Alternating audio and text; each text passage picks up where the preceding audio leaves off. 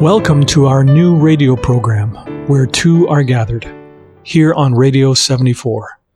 I'm your host, Harold Chin, pastor of the Mandan Seventh-day Adventist Church.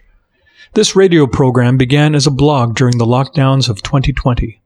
It was intended to be an alternative prayer meeting place where you can gather with me and experience Matthew 18, verse 20, come to life. Today's devotionals are titled Horns of the Altar and Horns of the Altar Part 2. But first, a special song named At the Cross.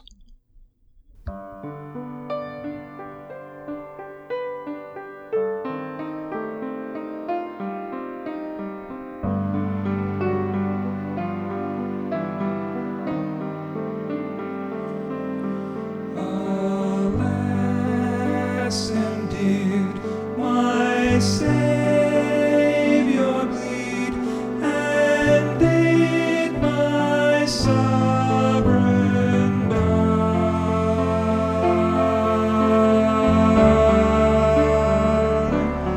Would he devote that sacred head for such a worm as I?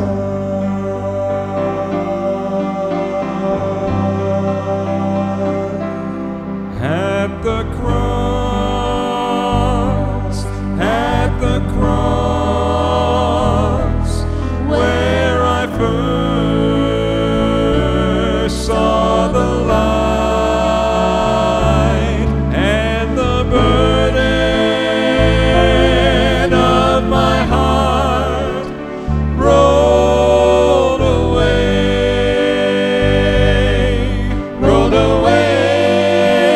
It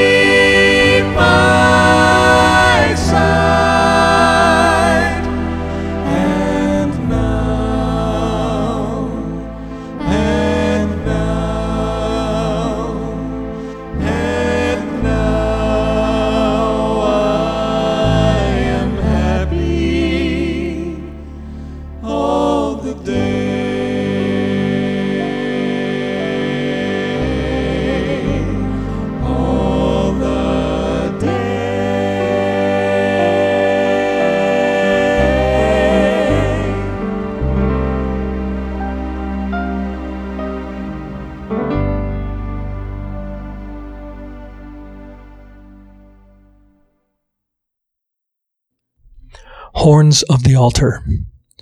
1 Kings chapter 1, starting with verse 51, says, "Hey, look," somebody informed Solomon. "Adonijah is terrified of King Solomon. He's gone out, grabbed hold of the horns of the altar, and now he's begging King Solomon, 'Swear to me that you won't put your servant to death with a sword.' If he'd done nothing wrong, not a hair of his head will be harmed," Solomon replied.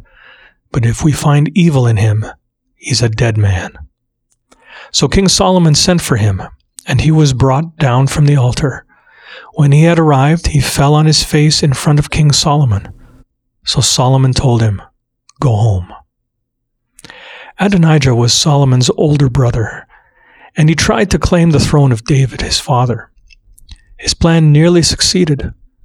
David was informed of Adonijah's plan and decided to formally abdicate his throne to Solomon, according to the word of God. When Adonijah's party found out that David had made Solomon king, they were terrified and fled for their lives. Adonijah fled to the sanctuary and laid hold of the horns of the altar, begging for his life. Solomon's reply in verse 52 was very interesting. It was a reply concerning judgment. Just grabbing the horns did not immediately make Adonijah guilty or innocent, but an investigative judgment was begun. When Adonijah was brought before Solomon, he fell on his face in humility, and Solomon granted him mercy. The altar of burnt offering at the sanctuary was where Adonijah fled to. When we confess our sins to Jesus Christ, we are, in a very similar sense, grabbing the horns of the altar and claiming the sacrifice of Jesus Christ on the cross for our sins. Adonijah knew what he did was wrong and came before the king in humility. And the king told him to go home. Mercy triumphed over judgment. Adonijah was not to die. This is the mercy and grace that Jesus Christ offers to every penitent sinner. The story of Adonijah was not to conclude with this event, but these 3 verses show us that the investigation resulted in mercy. This is the intended outcome of all who come to Jesus. Let each of us find the mercy that we need at the foot of the cross of Jesus Christ today. Horns of the Altar, Part 2. 1 Kings chapter 2, starting with verse 10, says, "After this, David died, as had his ancestors, and he was buried in the city of David. David had reigned over Israel for 40 years. He reigned in Hebron for 7 years, and in Jerusalem for 3 years. Solomon then assumed his father David's throne, and his kingdom was firmly established." Just before David's death, he gave Solomon some specific instructions. He started with the most important of all, to keep the charge that the Lord your God entrusted to you. Live life his way. Keep his statutes, his commands, his ordinances, and his testimonies, as they're written down in the law of Moses, so that you may succeed in everything you do and wherever you go, and so that the Lord may fulfill his promise that he spoke about when he said, "If your sons pay attention to how they live by walking truthfully in my presence, with all their heart and with all their soul, you will never lack a man on the throne of Israel." 1 Kings 2, verses 3 and 4. David went on to further instruct Solomon about key individuals. Joab, who was unpunished for treacherously killing Abner and Amasa during peacetime, descendants of Barzillai, the Gileadite, who helped David when he had to flee from Absalom, and Shimei, a descendant of Benjamin who cursed David. David encouraged Solomon to act with wisdom concerning Joab and Shimei, and with grace towards the descendants of Barzillai. What happens next concerns Adonijah. Remember, Adonijah was shown mercy when he fled to the sanctuary and grabbed the horns of the altar after his plot to take David's throne backfired and the throne was officially given to Solomon according to the word of the Lord. Listen to these words that Adonijah spoke to Bathsheba, Solomon's mother.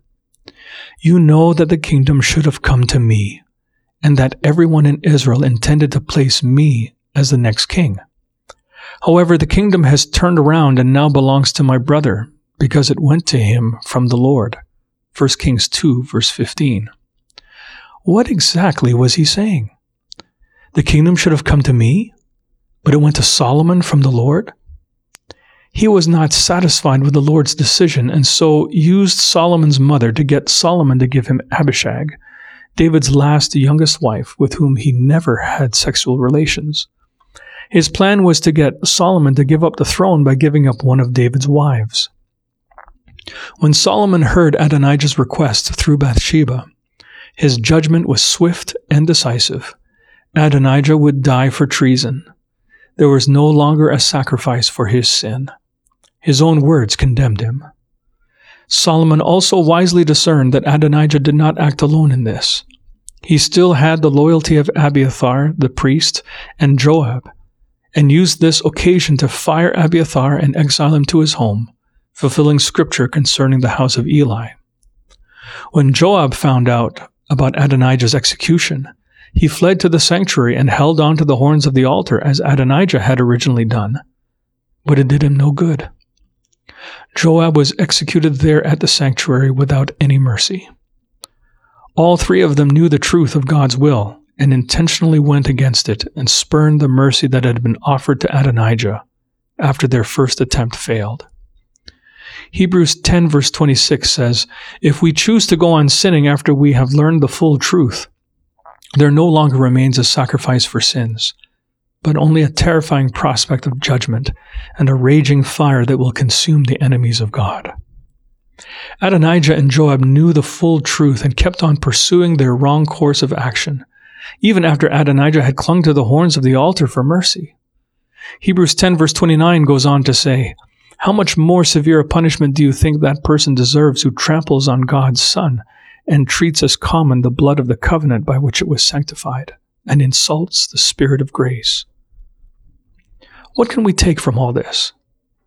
The end of Hebrews 10 gives us the answer, starting with verse 35.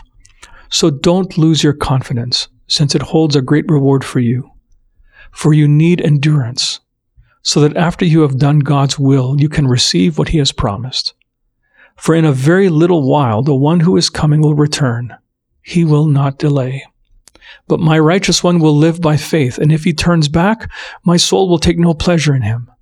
Now, we do not belong to those who turn back and are destroyed, but to those who have faith and are saved. Let us belong to those who have faith and are saved. May we never let go of Jesus Christ, but cling to Him today and forever." Our benediction is found in 1 John chapter 2, verses 1 and 2. "If anybody does sin, we have one who speaks to the Father in our defense, Jesus Christ, the righteous one. He is the atoning sacrifice for our sins, and not only for ours, but also for the sins of the whole world." Thank you for joining me today. Be sure to return here every Thursday at 12 noon and 6:44 p.m., and every Saturday at 12:44 p.m., 4 p.m., and 8:15 p.m. to claim the promise of Jesus in Matthew 18 verse 20, "For where 2 or 3 are gathered together in my name, there am I in the midst of them."